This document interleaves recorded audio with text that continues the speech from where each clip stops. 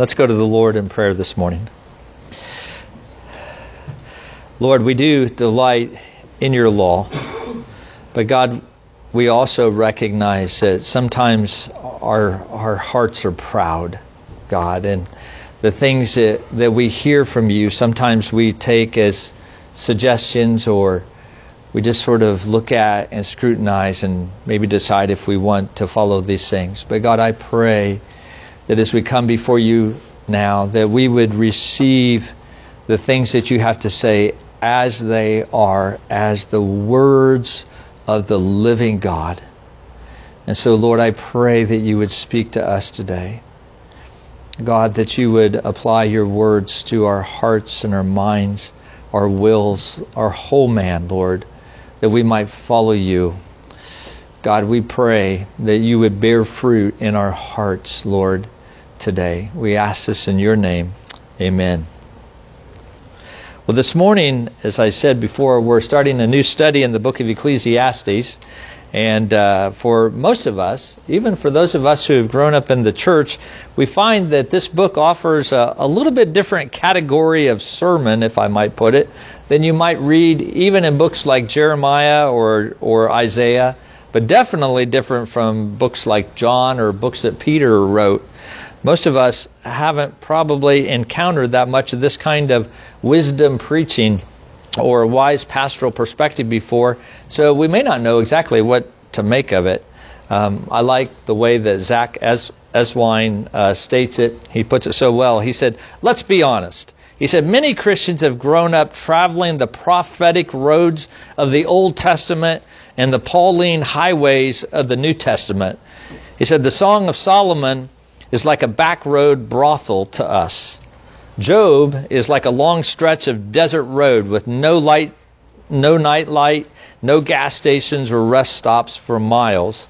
People can get stuck out there with no help, so we rarely travel there without a great deal of preparation.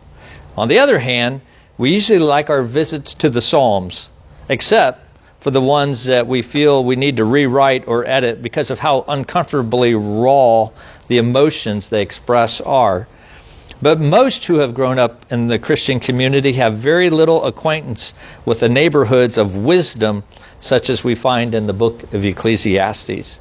And he even goes on to describe Ecclesiastes. He said, it sounds like a crazy man downtown. He looks and smells like he hasn't bathed in a while. And as we pass by, he won't stop glaring at us. He keeps beaconing to us that our lives are built on illusions and that we're all going to die. Isn't that a great description of the book of Ecclesiastes? And so it's no wonder as we come to this book, it might seem a little strange, but I think it's important to remember what J.I. Packer said. He said, the Bible is God preaching.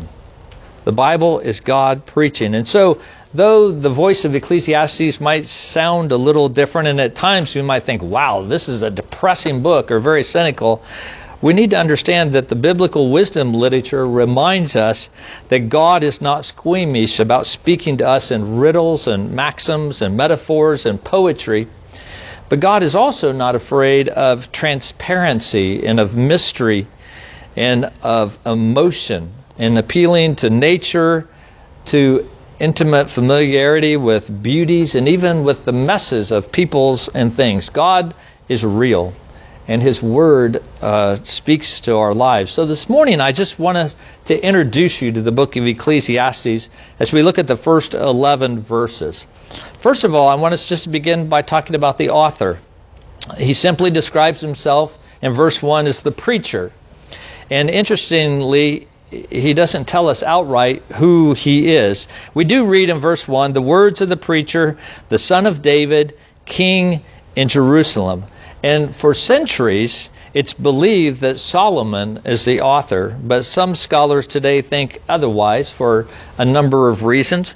Ecclesiastes, number 1, doesn't just come right out and say that this is written by Solomon.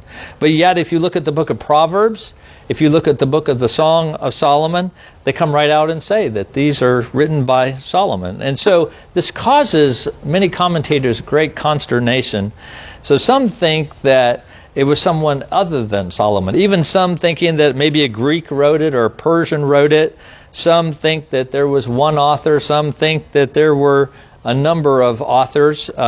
If you look at chapter 1, verses 1 and 2, it says, "The words of the preacher, the son of David, king in Jerusalem. Vanity of vanity, says the preacher. Vanity of vanity, all is vanity." So some would say that's a narrator.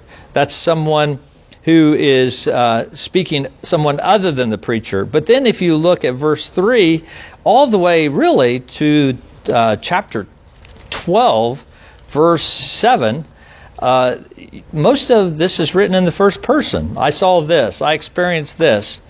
But then in chapter 12, verses 8 through the end of the chapter, then you have sort of this narration that comes back again. So there are some who think that maybe there were several authors, or some who would say that this is really speaking of Solomon, but it's not really Solomon that's writing this book. But I would just say, as is often the case with the Bible, I would ask us to look at just the simple answer that the Bible gives to the question of authorship. I think sometimes we try to jump through hoops and look at things, overanalyze things. For example, the son of David, king in Jerusalem, many people would look at that and say, well, there was really only one, and that was Solomon. But others would take that word son and say, well, that word son could mean descendant.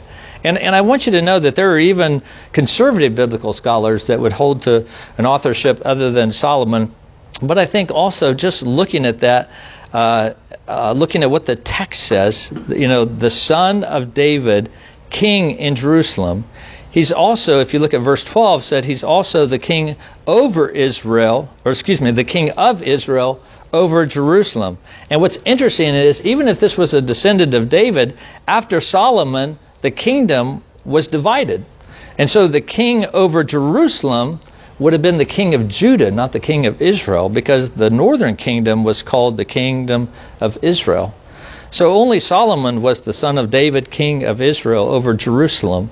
And then if you look at verse 16, it talks about how the writer of this book has acquired great wisdom, surpassing all who were over Jerusalem before him.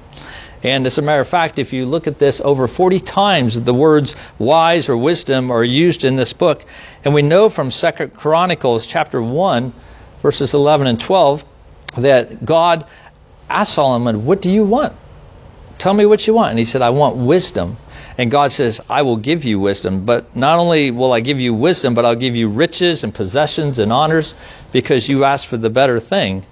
And there's really only one person that fits this description, and that's Solomon. I appreciate what Ian Hamilton said. He said, if an animal wags its tail, barks, and has a wet nose, and has 4 legs, it's probably a dog. And in many ways, I think that as we look at this book, I think we see that a lot of these things point to Solomon. And if that's the case, Solomon is definitely the right person to be talking to us about life and what it looks like through the eyes of wisdom. But I will admit, the fact is that the Bible doesn't tell us for certain who the author is. But regardless, it doesn't negate the message of the book. It is a worthy book to look at. And just because we can't say beyond a shadow of a doubt who the author is, it is still, the book's message is still important to us. Now, who is the audience? And I think this is important to talk about, because I think sometimes people approach this book differently than maybe other books of the Bible. And they think that maybe this book was written more to unbelievers, because this is, if you would, this book was intended to undermine the foundation of unbelievers and their worldview, and to help them to see what life is like without God. And so in sharing this book with them, it helps them to sort of come to their senses, and then you can share the gospel. Now, I'll be honest with you, that was sort of my motivation for picking this book out at first, was as I was looking ahead, I thought, we've been talking a lot about sharing our faith. And as our people are out there and talking with people, it would be good if they would have in mind the book of Ecclesiastes as they're having conversations with friends and family members and such. But, the more I studied the book, the more I was reminded that it was originally written to the church. And so this book is for believers. It does apply to unbelievers. It is applicable to unbelievers, but it is also written to us. And it explains life for the believer under the sun. And it instructs us as well. And so I just don't want us to forget that. So we looked at the author and the audience. I also want us to look at just a couple of terms, a couple of words as we look at this, as we continue on looking at verses 3 and verse 5. First of all, verse 2 and verse 5. First of all, the first word's found in verse 2. It is this: vanity of vanities, says the preacher, vanity of vanities, all is vanity. Now that word is repeated like 30 some times. Depending on your count, it could be 35, 37, which may not sound like a lot, but when you think about the fact that the entire book of Ecclesiastes is only made up of a couple hundred verses, or just about that, then that's quite often that it uses that word. And the author is crying out to us all these times, everything in our existence is vanity. Now, I would suggest that the word vanity is probably the best translation of the Hebrew word havel. But the problem with using that word today is it's changed in our culture as to what vanity means. If you ask people today, what does it mean if someone is vain? What would you say? Well, they're sort of full of themselves. They have self-pride. They have self-love. The way we might think of it as a person who just really can't get enough of looking themselves in the mirror. They just sort of take extra time in the mirror to appreciate the creation that God has given to themselves. That kind of person. And that's not what Solomon is speaking of here. So maybe a better word might be meaningless, or maybe even a better word yet would be futile. Futile, all is futile. It's a vapor, it's a breath. Look, if you would, at Psalm 39:5. In Psalm 39:5, the psalmist says, "Behold, you have made my days a few handbreadths, and my lifetime is as nothing before you. Surely all mankind stands as a mere breath." Now that word breath is the word havel, which is the same word that's used here. You also, we won't turn there this morning, but also Psalm 94:11, same thing. It uses the word breath, sort of signifying the futility of life. So it is something that's purposeless, and it's something that you might say, so what's the point to this? Vanity, all is vanity. And so Solomon takes and he covers a lot of different topics as we go through this book, and he'll show us all these different topics, and his conclusion is the same. Work? What's the meaning of work? Well, no point in that. What about living rightly? Well, that's sort of a waste. What about pleasures? Well, not really worth it. Honor and reputation, what about that? Well, it's a chasing after a wind. It's empty. It's futile. And that's the world that we live in. So understand that when we talk about vanity. But he also uses the word in verse 3, life under the sun. Now, this he uses probably about 29 times. And in verse 3 it says, "What does man gain by all the toil at which he toils under the sun?"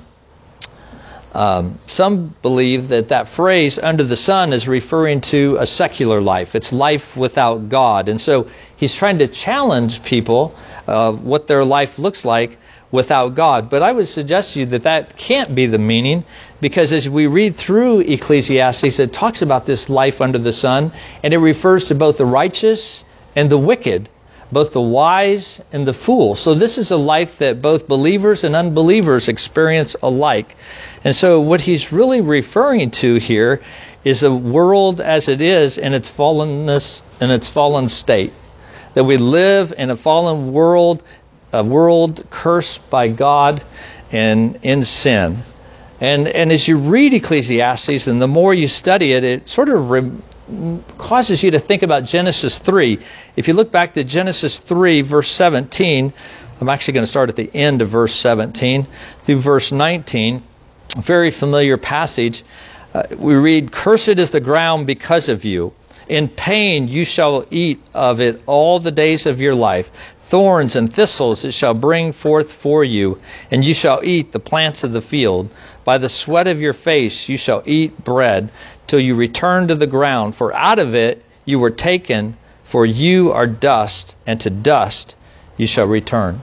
And as you think about those words, even from Genesis, it sort of makes you think about Romans chapter 8, verse 20, where Paul says, for the creation was subjected to futility. Now that word futility that he uses there is a Greek word that's often used in the Septuagint to in place of this word havel in vanity. So for the creation was subjected to vanity or futility, not willingly, but because of him who subjected it in hope. And so God sets his covenant curse on Adam. He sets it up on Eve, on Satan, but also on the creation, because it says that even the ground was cursed. So when we refer to this world as being cursed, this is obviously not an affront on God, but upon us, that we live in a world where humanity has rebelled against God, and as a result, brothers and sisters, we are powerless to bring significant change to our lives. So that brings us to the theme of Ecclesiastes. We've looked at the author and the audience, just a few terms, and now we'll spend the rest of our time looking at the theme of Ecclesiastes. Why was this book written? What's it about? Well, the author talks about how there's nothing new under the sun. What appears new to us is not really new. As a matter of fact, he says that, as we look at verse 10, is there a thing of which it is said, see, this is new? It has been already in the ages before us, that there's really nothing new. So what appears new is not really new, but it is old news simply happening to new people. I mean, is that not true? Have you ever gone to a graduation? Every graduation speech is the same. It's a little variation, but it's all the same, right? You're getting ready to graduate. You can go out in the world and you can make a difference. You can change this world and make it a better place, right? I have heard 1,000, or it feels like 1,000 graduation speeches, and they're all basically the same. It's the same old speech. It's just happening to different classes. And that's sort of what the writer of Ecclesiastes is saying. There's nothing new under the sun. But the writer of Ecclesiastes is not merely being cynical of his worldview. He's actually stating things the way that they are. And this is true both for the believer and for the unbeliever. There is a difference, though, between the two, and that is that the Christian, by God's grace, can see beyond the sun, beyond the fallenness. And as Ian Hamilton points out in his comments on this passage, he says Christians are given grace to enjoy life in measure under the sun. Now, what's he mean by in measure? Well, look at chapter 2, verse 26.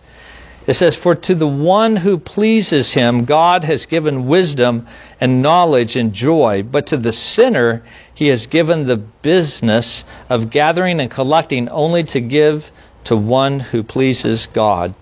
You see, there is a sense in which even in this fallen world as Christians, there is a sense of meaning, of purpose, of being able to enjoy life. And that's because we know by God's grace that the vanity and frustration of this present world is not the last word, that there's more to come, that this is not all there is to our existence. But when God is removed from our lives, what is left? And he talks about that. He says, for those that are sinners, those that are unbelievers, there's really no purpose. All that they have, will be given away. Life appears to have no point, no significance, no certain direction. But we also need to think, again, I think this challenges us about what a life of faith looks like. There are movements, even within Christianity, that teach sort of a perfectionistic type of religion. I mean, even the charismatic movement as a whole, okay, take it as a whole, teaches a victory that believers can have with the second blessing of the Holy Spirit. But is that what the life of faith is like? Turn with me, if you would, to Psalm 73. Okay, in Psalm 73, the psalmist is wrestling. He looks out at life and he sees the wicked prospering and the godly being trampled underfoot. And he looks and he says, look at this. I can't believe this. Look at a godly person. They're driving a brand new car. Look at that. This wicked person over here. Their kids are acting good. Their teeth are straight. Their hair's in place. And yet look at the righteous. You know, and it's as if he's saying, what's the point? You know, I've wasted my life seeking to be godly. What's the point? Then there is an amazing transformation in this psalm. As you get to the end, it talks about how the psalmist goes into the house of the Lord and he sees that God has set the wicked on slippery paths that will lead to eternal destruction. And he sees that this present world is not the last word. And he sees life, brothers and sisters, beyond the sun. And this psalm shows us that the life of faith is often full of conflict because we live at the point of the now and the not yet. You know, we are in Christ now and we walk in Him, but we've not experienced the fullness of that yet. And so we struggle oftentimes, even as Christians, to live by faith and not by sight because we are such sensual creatures living in a sensual world. So we must expect that the life of faith that we have will be subject to frustration and limitations and even perplexity. Amen? Is that what you experience during the week? But oftentimes I think for Christians, I hear this all the time, where Christians will say, I don't go to this church, or I don't go to that church, because these people act like they have it all together. And I think sometimes as Christians, we want to give off this aura that everything is okay. We don't ever have any struggles. We don't ever have any doubts. We're not ever wrestling with anything. Well, we just got done with the book of Ephesians. And it finished with the whole idea that there's a battle. And you are to stand firm. The implication there is it's very easy not to stand firm in the midst of the battle if you're not relying upon what Christ has done for you. And so Ecclesiastes is, in one sense, an antidote to our tendency towards perfectionism, to think that we just have to have life just perfect and just have it all together. It is a summoning of us to live a life of faith that's real, that's speaking who we are. So that the lives of faith under the sun, knowing that our life is destined for life beyond the sun. And that's why as we come to the question in verse 3, it sort of resonates so much with us. He says, what does man gain by all the toil at which he toils under the sun? Now, do you ever stop and think about that? What does man gain by all the toil at which he toils under the sun? Everything that you labor after, all these things that you're pursuing, all these things that you chase after, what do you gain? You ever stop and think, what am I doing? Am I just a burden in this world? Do you ever wrestle with those things?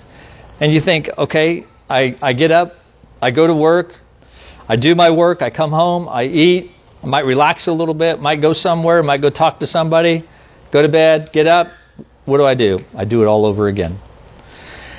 And the statement in verse 4 highlights the apparent insignificance of every generation. It says, generations come and generations go. I know it says the opposite in the ESV, generations go and come. But to use our language today, generations come and go. And we see that all the things we toil over while on this earth will not be remembered. Look at verse 11. There is no remembrance of former things, nor will there be any remembrance of latter things. You know, I'm guessing that most of us, if I were to ask you to give a rather comprehensive list of all the major things that happened in the 20th century, you probably would struggle to do that.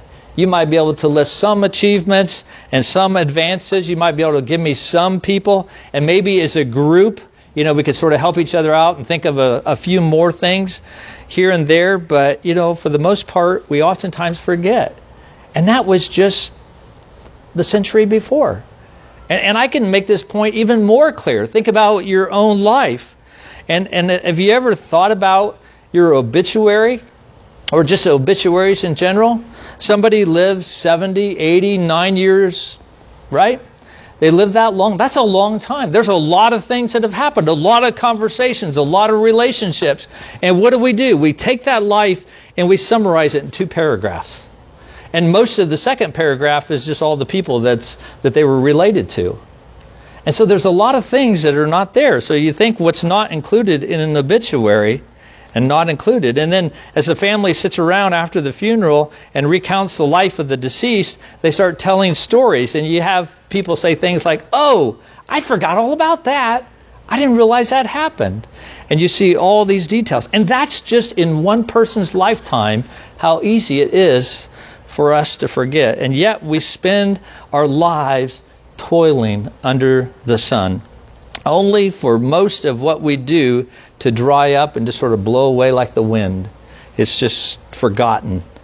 So what's the real point of it all? Well, if you continue on looking at verses 5 and following, we see that all the toil while on earth adds nothing new to this world. Life is just sort of repetitive. And you might say, now wait a minute, Rick, there are advancements, in technology and medicine. And that's true.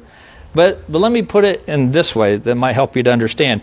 In some ways, the computer salesman who's selling the latest and greatest technology, maybe the latest iPhone or whatever it might be, is very much the same as the Spanish merchant 550 years ago who sold the newest silks from the Far East. The technology might be different, but it's all the same under the sun. And Solomon begins to describe the repetitiveness and the sameness of life with 3 examples. He talks about the sun, he talks about the wind, and he talks about the water. The sun goes up, it goes down, only to hurry back to where it was. The wind blows, to the north, and then it goes to the south, and it switches. The water, you think about the water cycle. It rains, it flows down the river, goes into the sea, evaporates, goes up, it rains again, and you see this water cycle. And yet the sea is never filled up. This life under the sun, and that's what life looks like under the sun in a fallen world. Endless activity, but no destination is ever reached. And so we sort of see here the weariness of our toil upon this earth. And then Solomon says in verses 8 and 9, all things are full of weariness. A man cannot utter it. The eye is not satisfied with seeing, nor the ear filled with hearing. What has been is what will be, and what has been done is what will be done. And there is nothing new under the sun. It is like trying to understand the world when you're at the base of a foothill. And you really can't understand everything that's around you when you're standing at the bottom of a hill.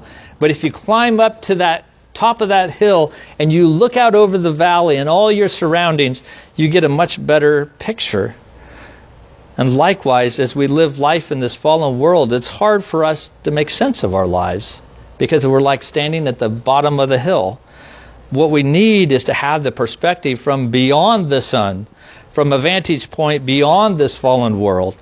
And that vantage point, brothers and sisters, is Jesus Christ.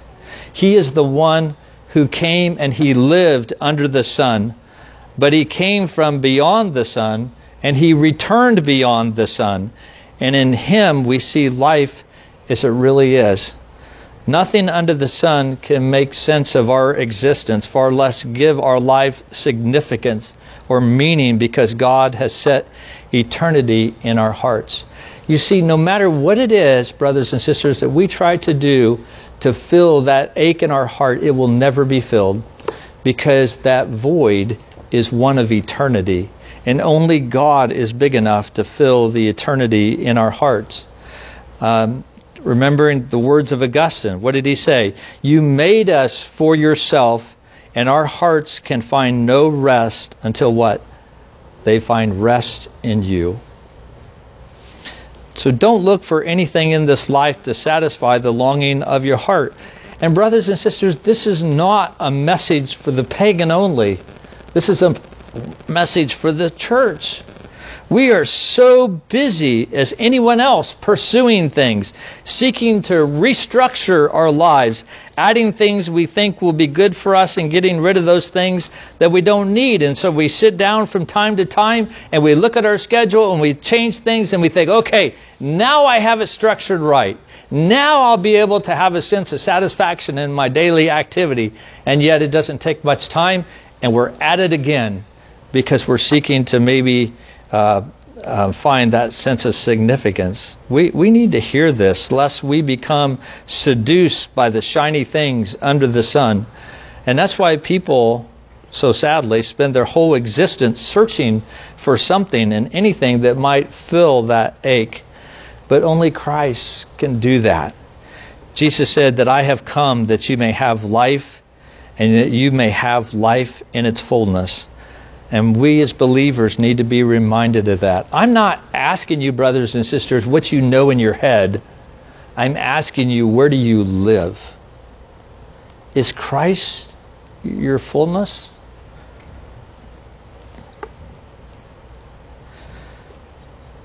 None but Christ can satisfy the ache of our hearts. So I would ask you this morning, how are you trying to fill that ache? What kind of things fill your time? Where do you spend your expendable income? Well, the answers to these questions may be an indicator of what it is that we're looking to seek to fill the ache of our hearts. But the preacher reminds us that must be God. Look at chapter 12 just as we close. We're going to go to the end of the matter, in essence. And in chapter 12, we see in verse 1 that the preacher reminds us to remember your Creator in the days of your youth. And then he says, before death comes and the silver cord is snapped, as he talks about in verse 6, and you die, as he mentions in verse 7. And then he says in verse 13, the end of the matter, all has been heard. Fear God and keep his commandments, for this is the whole duty of man.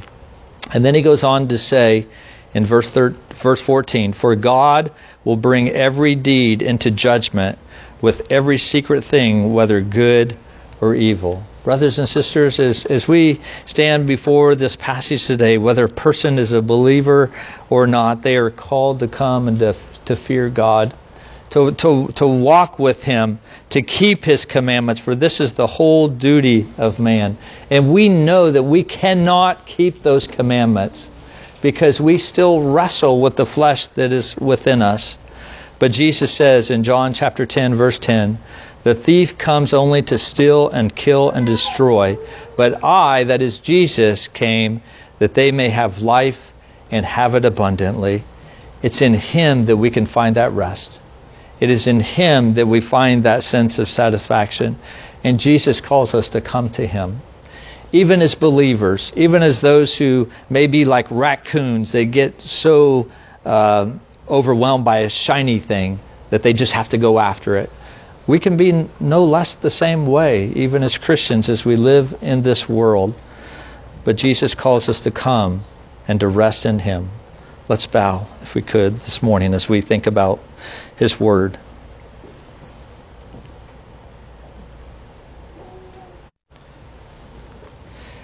Jesus, as we think about these things, we have to admit that we are so weak. That God, that we wrestle with the things of this world, and God, sometimes we give in to temptation not because we are weak, but because maybe we desire the things that we're being tempted with.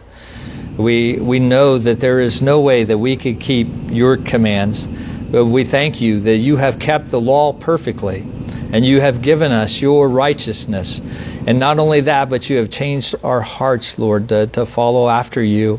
And we just pray this morning, Lord, that you would call us to you. God, that we would come, that we would seek after you, knowing that this life of faith, this walk with you will be one that will be difficult, but not impossible, because greater is He who is in us than he who is in the world. And we thank you, God, and pray that you would do your mighty work in our hearts, that we could find true satisfaction in this life under the sun, only in you. We thank you, Lord, and pray these things in your name. Amen.